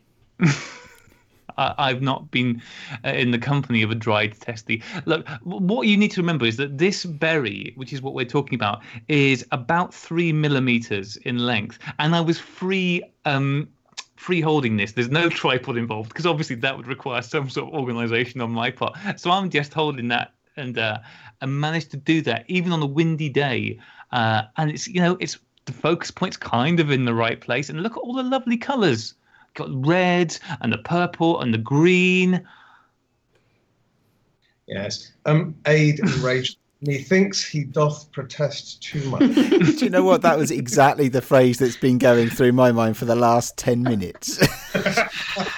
Listen, I just know that you're an inexperienced judge, and this is what happens with inexperienced judges. Sometimes they just need a bit of nudging in the right direction to see the qualities of the pictures in front of them. Otherwise, they get a bit confused and flustered. I don't think you're helping your case there, Graham, calling him an inexperienced judge.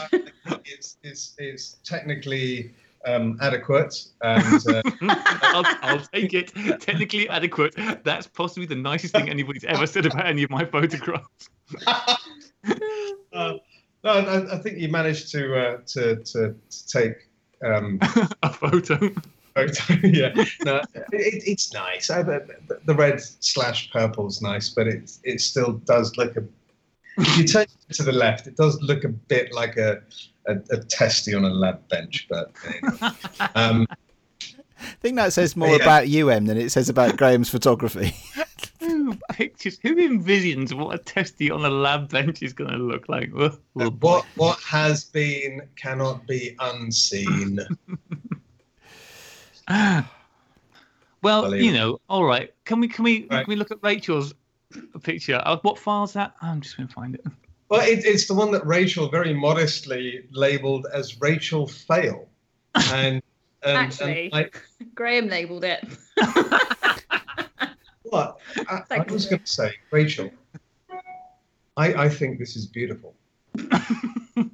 This is just a. Do you know what? I'll take it. I will take that as a compliment and say thank you very much. Thanks very much, Em. I really like it because I know earlier in the week you shared I think a couple of frames or a couple of kind of neg strips that you'd shot using Abe's capture app. Yes, the Film Lab app. Yes. Yeah, and it's what is this? Vista 200. That's right. It's an Agfa Vista 200 from Poundland. One of my rolls that I had in storage. Yeah. With exactly the same markings as Fujicolor C200. Anyway. Yeah. No, I think it looks like cross-processed slide film. Doesn't it? Very cool. Yeah, it does. I think seeing as I've been. How can I say? I've been rather strict with the past participants, who I shall not name.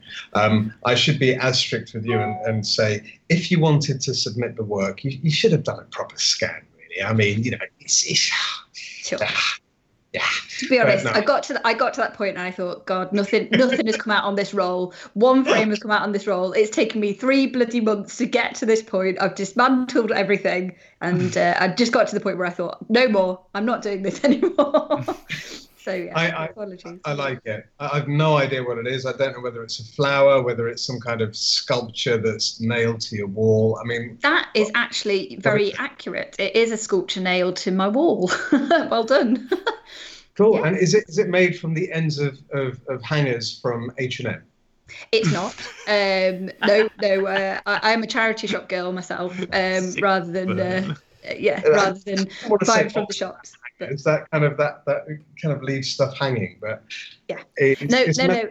Right? It's actually plastic. It's actually white plastic, and it's kind of a sort of, they call it algae actually, and it's kind of a sculpture type thing that comes in parts, a bit like Lego because I like building stuff, right. And you kind of like fasten it together and then hang it, from a wall or wherever, that kind of thing. So I managed to get. So that's actually 2 shots of it. It's hanging up in my bathroom actually. Oh, nice. No, it's baffling, but it's really nice. It's really nice. If you get around to getting kind of scans done of it, I'd be really interested to see what the true color ends up looking like. Okay, I will do. Yeah, they came out very psychedelic. I don't because obviously I'm using my Android phone. I think there's still some bugs and things that are being fixed, obviously within the beta test that Abe's doing.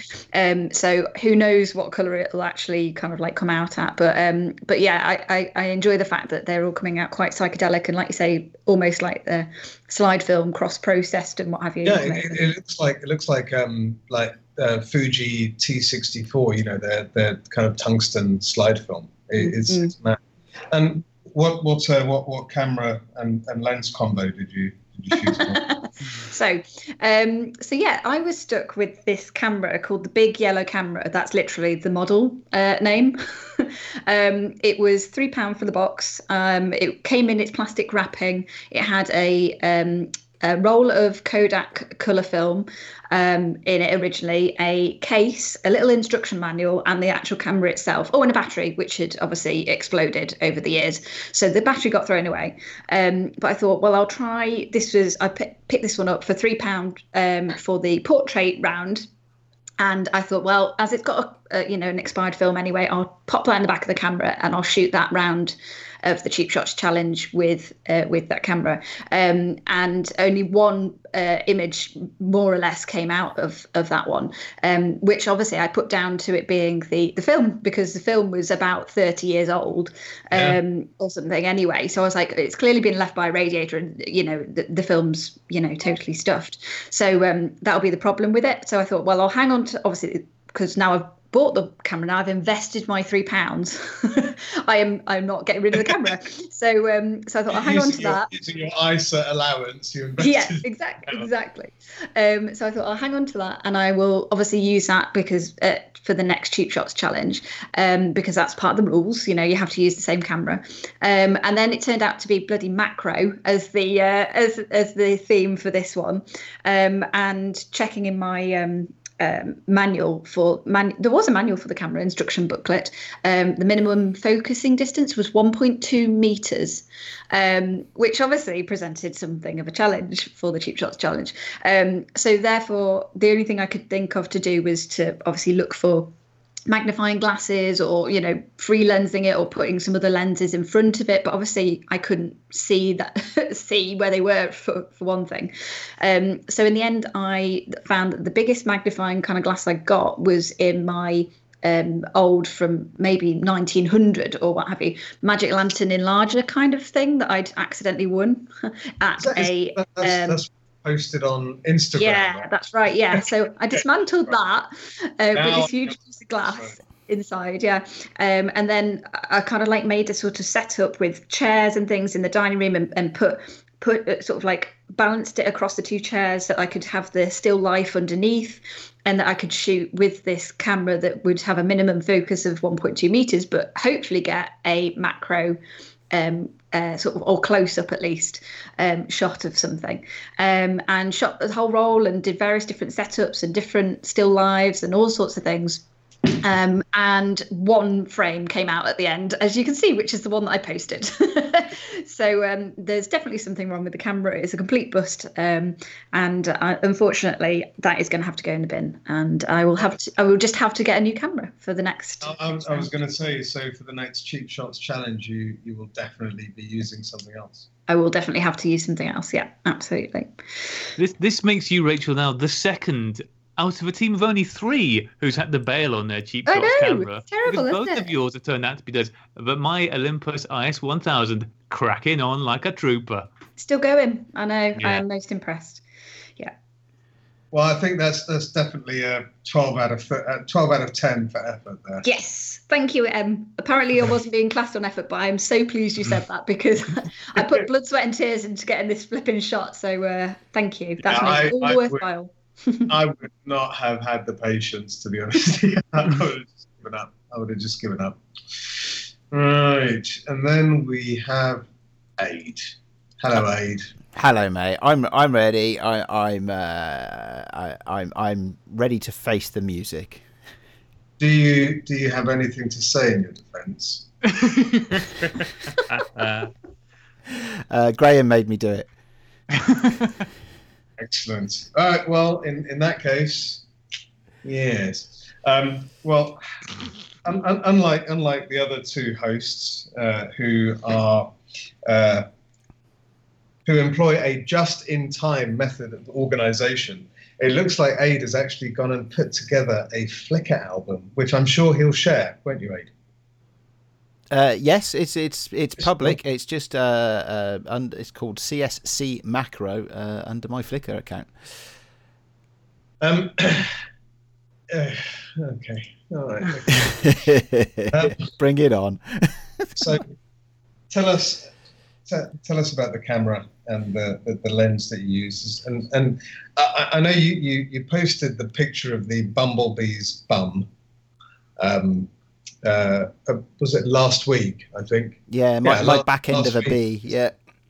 Yeah. So is there anything you can tell us about the camera, the film, the challenges that you had to overcome in order to post these 11 pictures? Well, sure, yeah. So my Cheap Shots Challenge camera is actually an SLR, although it is a 110 SLR. It is the Pentax Auto 110. So I initially thought macro was going to be quite easy for me, because I thought that's okay. I shall just flip the lens and free lens it, and everything will be fine.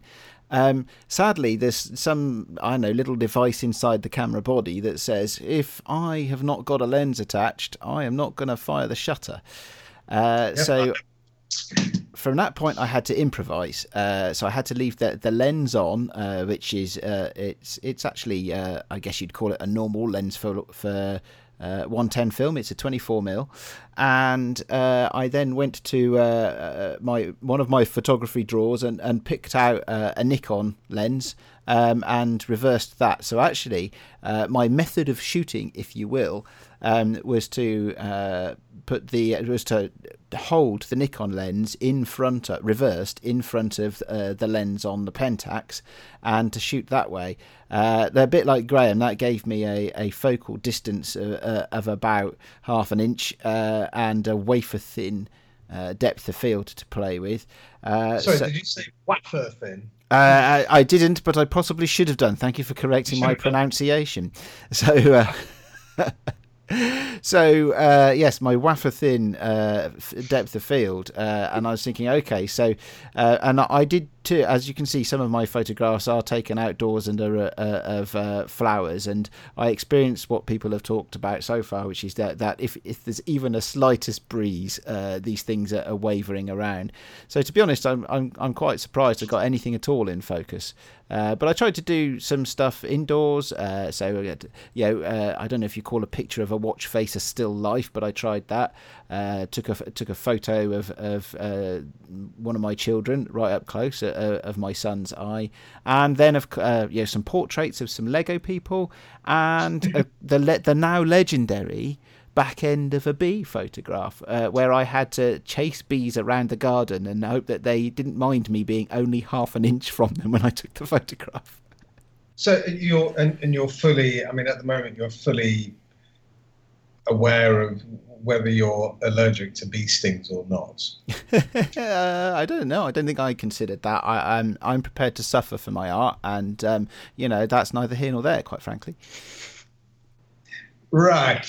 Well, no, I've got a Pentax 110 Auto myself, and yeah, they're really fun until you try and do interesting stuff with them, and then they just become a pain in the arse. But so was this on Lomo? What do they call it? Lobster? No, not lobster. Tiger. Is Tiger not the red scale? No, lobster's the red scale, or whatever. And then tiger's the colour, and then orca is black and white.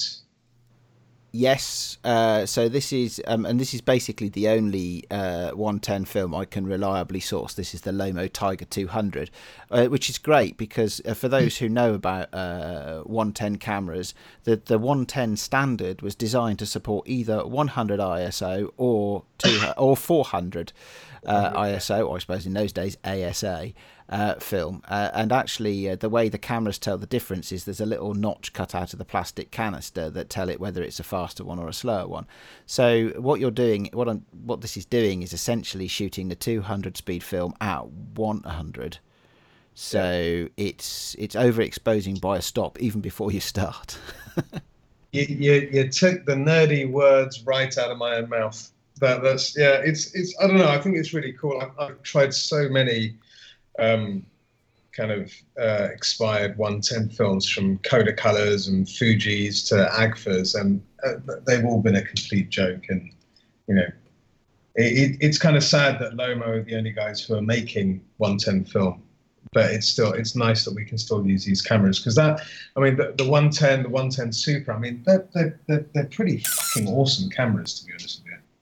I really like it. It's loads of fun. I mean, it's a bit small and fiddly, but it's loads of fun to use. And there's something of a. I like the results you get out of 110. In there's something, because the grain is such a feature, because the negative is so small. It's it's almost that you have to be quite sort of pictorial in your approach to shooting. Yeah. Yeah, that's a very good point. Well, I think of the 11 here, I mean, if I can, there's kind of two that stand out to me, and that's the Eye, which is number 2 in the Flickr album, and number 3, which is just mad. I think it's called Almost a Flower. All right, okay, you like that one? Cool. Yeah, it's just, I mean, if you. I'm as surprised as you are, Ada. I really am. Do you know, those are the two that I would have said as well. That's so weird. Like everything that you've said so far, I've pretty much gone, yep, he's going to say this one and that one, and they seem to be exactly the same. It looks really magical. It's got like dust on it, like sort of sparkles and things. Yes. It's very cool. Yes, Sucking up to the judge won't get you the win, Rach. Okay. No. Shut up. Just to clarify, Rachel, can you start talking at the same time as me? So let's just go 1 to 10. 1, 2, 3. So we're both talking at the same time. So it's not Rachel putting on a voice. It's not me putting on a voice. But yes, those little sparkly bits. Some may say pixie dust. Yeah. I think they really make that photo. And if you cropped it and flipped it, I mean, it would look like something growing with kind of, Aurora Borealis in the background. I mean, it's a really, really lovely shot, however fluky it may be. It's a shame that the vignetting is so lopsided, isn't it? I mean, the framing of it really has kind of just nosed it right up. But get over yourself. Yeah. Having one of these cameras and understanding that the lab techs may not really understand how to scan 110 film, I can forgive that. I think you should too, being a gracious loser. I will never be a gracious anything. Oh, sorry, I haven't announced yet.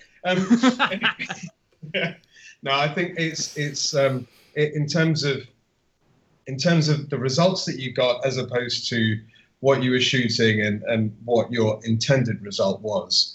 That one, it really stands out for me, because I mean, I don't know what the hell it is. It just looks so abstract, so magical. I think it's the other end of what I believe macro photography should be.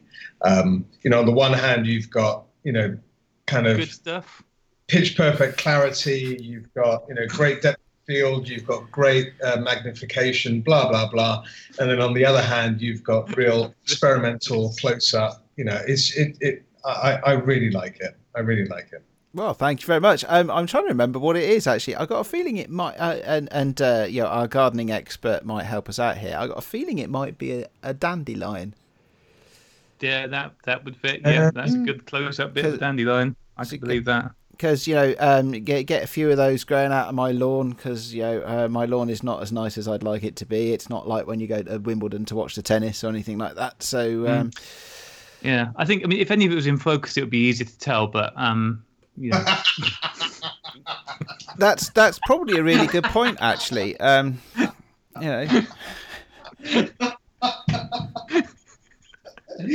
Oh, yes. I think M just fell off his chair. No, I very, very nearly did. Okay. I love that. All right. So I love Graham's little attempts to kind of claw back some kind of sense of respect. well, let's give him the benefit of the doubt, and because I mean, to be fair to Graham, you've treated me with kid gloves so far. So you focused on all the best bits of mine and all the worst bits of Graham. So pick a couple of mine that you don't like and tell us for why. Well, I think the watch face is just, what were you doing? Well, so enough of that is in focus that you can tell that it's a watch face. I was simply trying to take a photo of the face of my watch, but I think Graham's Sunny 16 aperture dial one with all the acknowledged machine marks, I think is closer to the impact I was trying to make with my shot. But clearly, shooting handheld, I was a bit wobbly. Oh, so you were cheating? Is that what you're saying? You were looking what he'd done before and then trying to beat him? No, not on the slightest. I hadn't seen his shots until this morning. But that's I think if I have been a bit publicly overly hard on Graham. I think, with the exception of his shagging insects, which is just baffling, to be honest with you. What? Anyway, I think the last of the two macro shots is very good, and I think it's very, very close. And the results that you got are better than I would have expected from the combination that you mentioned. I think Rachel has a very high score for effort. Yay!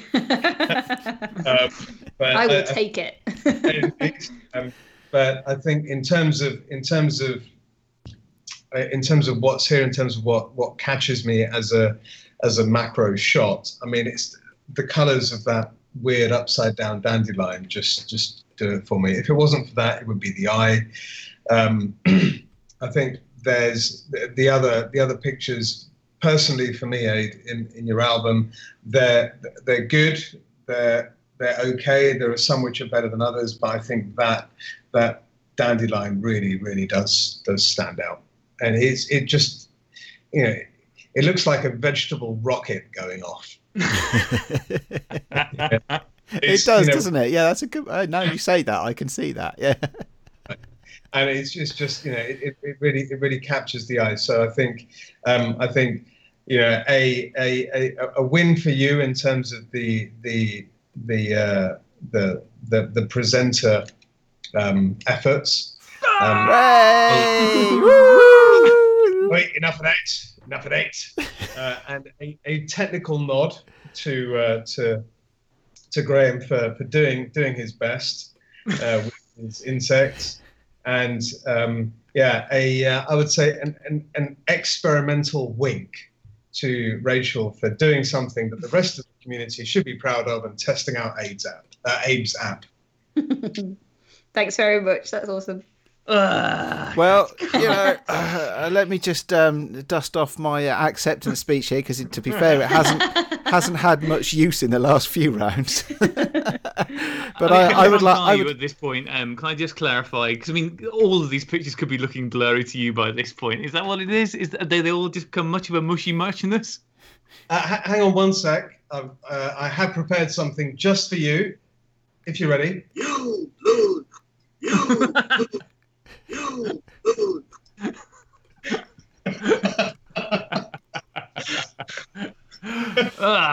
Fine. I was hoping for a better one, but they're all far too long. So apologies. And for those of us who couldn't quite hear that, what was it again? Sorry, that was the end of a Street Fighter 2 match when the character says "You lose." Oh, that. Oh, yes. Okay, great. Well done. Yeah, the only other ones that I can find are, you win, perfect, and that's wrong. Well, okay. Without wanting to lord it over my colleagues too much, thank you, Em, for some astute judging today. Thank you, Graham and Rach for trying. And providing some background to my success. I can't believe. Can we just look at the irony of this? After I won the portrait challenge, which is ridiculous, you now win the macro challenge with a picture of a bloody flower. The world's gone bonkers. That's it. When you put it like that, it is a bit arse about face, isn't it? There you go. I think that sums us up quite well, actually. I think that sums up living together. Yeah. Oh, well, once again, we proved that the Cheap Shots Challenge has drawn out the best of us. It's helping us to focus on how we interact with other human beings in a positive manner. And the one thing, before we move on, the one thing that M hasn't done for us is picked his personal favourite from the listeners' entries. Yeah. Good point. Okay, so I've got all of the millions of tabs that I had open are closed. However, I think I can very quickly click on the one that I liked, and I think, to be honest, my gushing love for this particular film when I came across it. I mean, you guys can probably guess which one it was. If I guess right, do I win something? If your guess is right, Rachel, you win second place. Yeah. Okay. So it's the flower with the bee on it. With beautiful. Yes. Yeah. Second place. It's an outrage. Okay. Well, there we go. So. That particular shot on the Fuji Natura 1600. Yes, by London Camera Project, I think.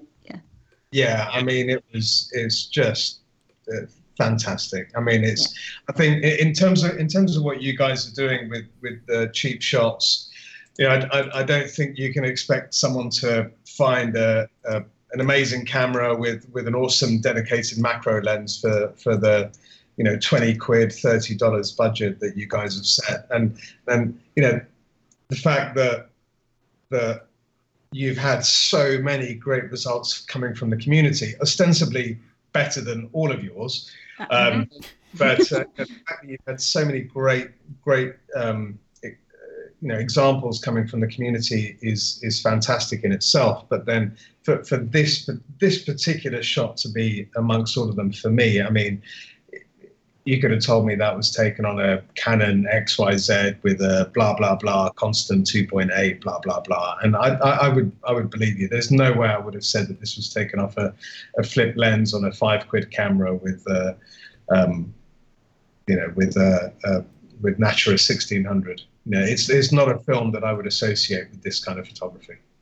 Well, I'm very glad then that things worked out the way they did, because that photo did turn up, let's just say, at the 11th hour. I mean, I'm not saying it was after the deadline, but I am saying it may have been a fraction after the deadline.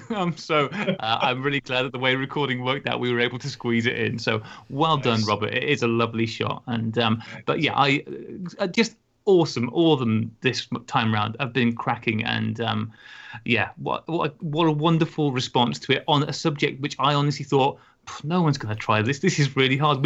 We've done the easy things like portraits and street photography, and no one's going to try macro. And yet we've got stuff like this, stuff like Neil's incredible experiment. It's been great.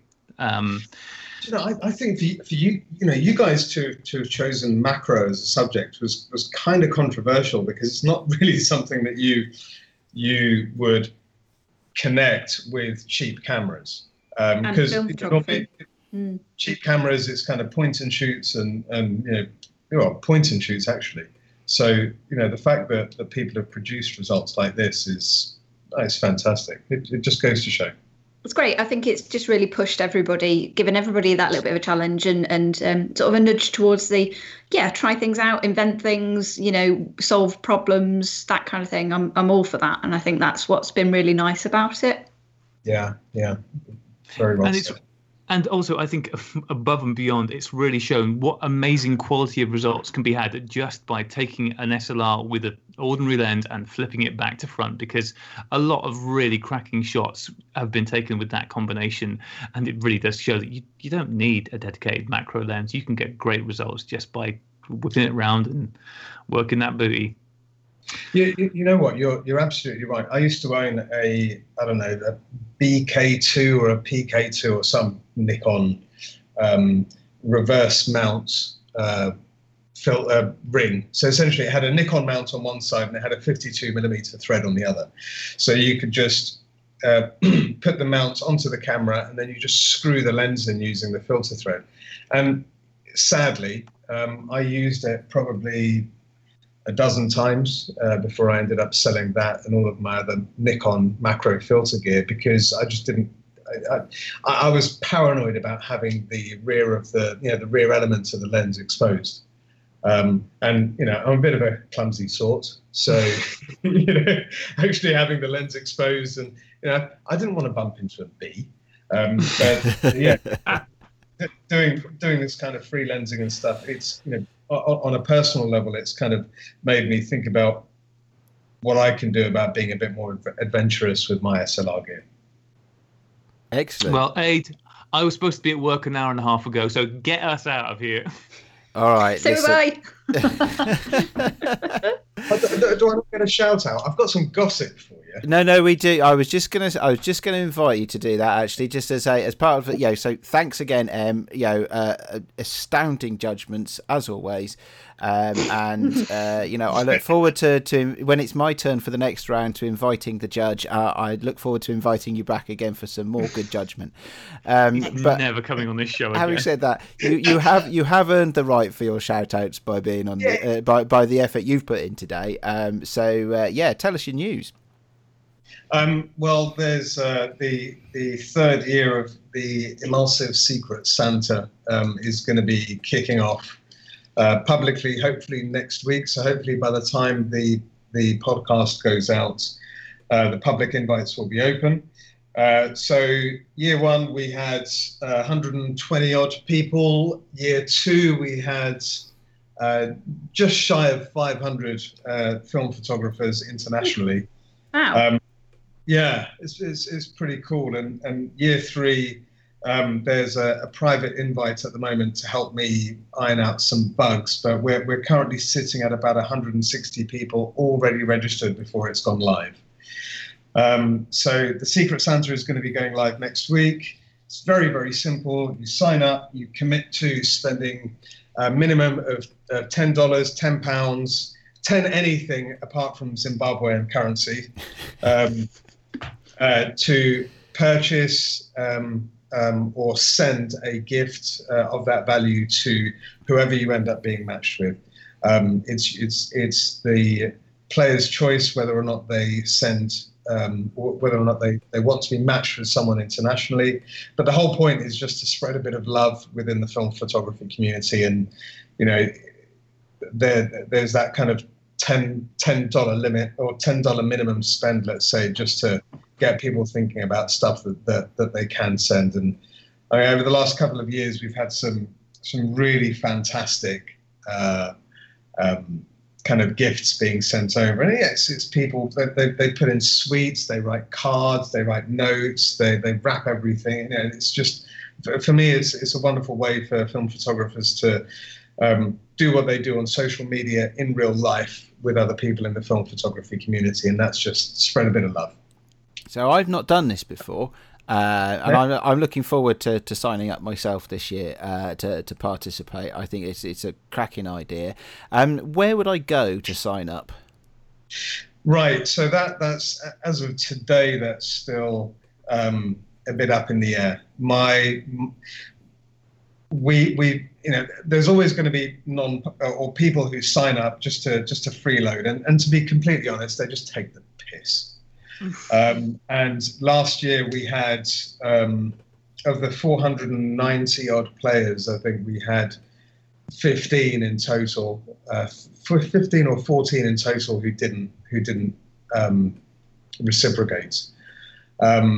in order to get rid of the no shows, I'm putting in place a couple of slightly more stringent rules. So my gut feeling is that registration is going to be happening via imulsive.org, and I will be manually inviting every additional player onto the game.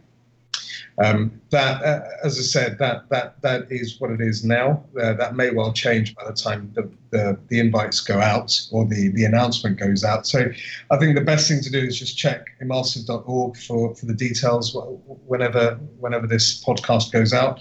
All of the details will be on there. There's a couple of sponsors on board already, so I'll be announcing who they are and what they're doing at the same time. Okay, well, I shall look forward to that then, it's going to be fun. I've already been thinking about what I've got in my camera drawers that might be suitable for sharing. So, yeah. Well, I was actually thinking maybe Graham can donate the camera that he used for the Cheap Shots Challenge. It's too good, and it has too many more rounds that it will win, Aid, when we get when we get a proper judge on who's not clearly been bought out by Aid. There's something dodgy going on here.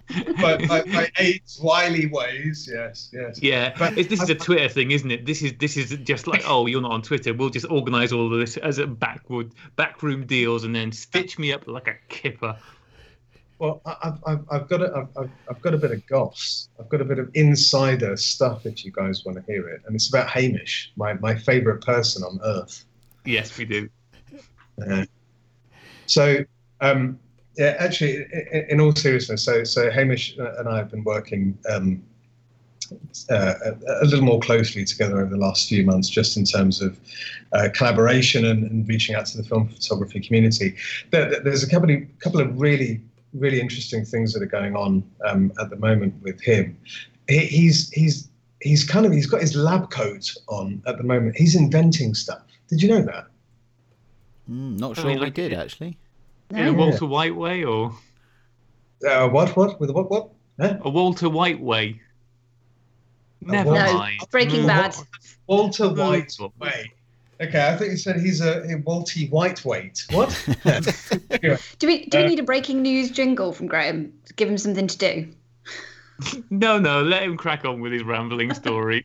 No. Come on then, on the spot. Breaking news, please. Breaking news! That's the same as all of the other ones. Go on, new one. That's the breaking news theme. Hey, shoot him in the face. No, I'm all right. I'm all right for that game. Like a Kermit the Frog, like Kermit the Frog here. Anyway, so Hamish has been a bit quiet on Twitter recently because he is off inventing stuff, and I think at some point, maybe towards the end of this month or the beginning of next month, so October 2017, he's going to be making a bit of an announcement about the stuff that he's been inventing. And it's all to do with film photography. I can't say too much right now, but it's designed to address a bit of a gap in a part of film photography. It's just crap, really. But anyway, he's inventing stuff. It's really, really interesting. And in terms of if you imagine how film photography has developed, especially over the last couple of years, in terms of how people who are new to film photography approach it and what they do in order to get their snaps, I think what he's doing at the moment is going to be really helpful in that very non-descriptive kind of way. I can't believe you made me break out the breaking news tune for this vague bullshit. This is worse than Polaroid's teaser. I just sent him a message to say, look, I'm talking to you guys at the moment. Do you want do you want me to say anything? Right? Should I read out verbatim what he said? Yes, please. All right. He said, just talk shit about all the cool stuff I'm up to, inventing stuff, importing X, Y, Z, etc. Now, I have replaced... You can find us. Go on, it. I have replaced X, Y, Z with obviously with what the real thing is. But no, Hamish is at the moment involved in getting some some new film gear into the UK, as well as developing some products which I personally think are going to make lives easier for people who are used to a more, shall we say, digital environment. All right, you heard it here first, folks. You heard it here first, folks. That's truly awesome news, whatever it is.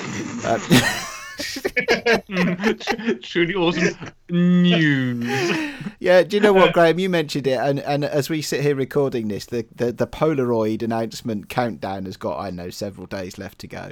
But of course, that'll be done by the time this podcast comes out. So, I'm trusting that Hamish's news, when it finally breaks, is as awesome as whatever the hell it is that Polaroid launches.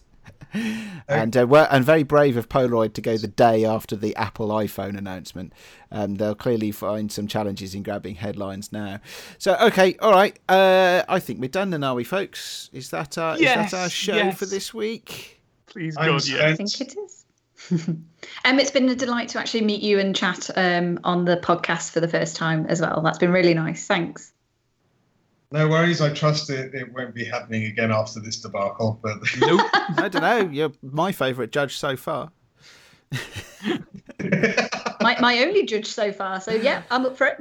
yeah. Well done, Rach. Good strong second, Rach. Yeah. Very much. Silver medal. I'm happy with that. Rach, Graham, how do you feel about your placement in this round? I feel I made a very poor choice of judge this round. That's how I feel. It's a travesty, isn't it? It's a travesty. It's an outrage. Okay, all right. I'll tell you what. Now it is time to close this very, very special and dear to me show. So you can find us on the internet at Sunny16, on Twitter, on Instagram, on Facebook sometimes, and you can email us sunny16podcast@gmail.com. Thanks again to Em. Thanks as always to Chris at Pixelated Photographer. That are great. Yes, absolutely. Yeah.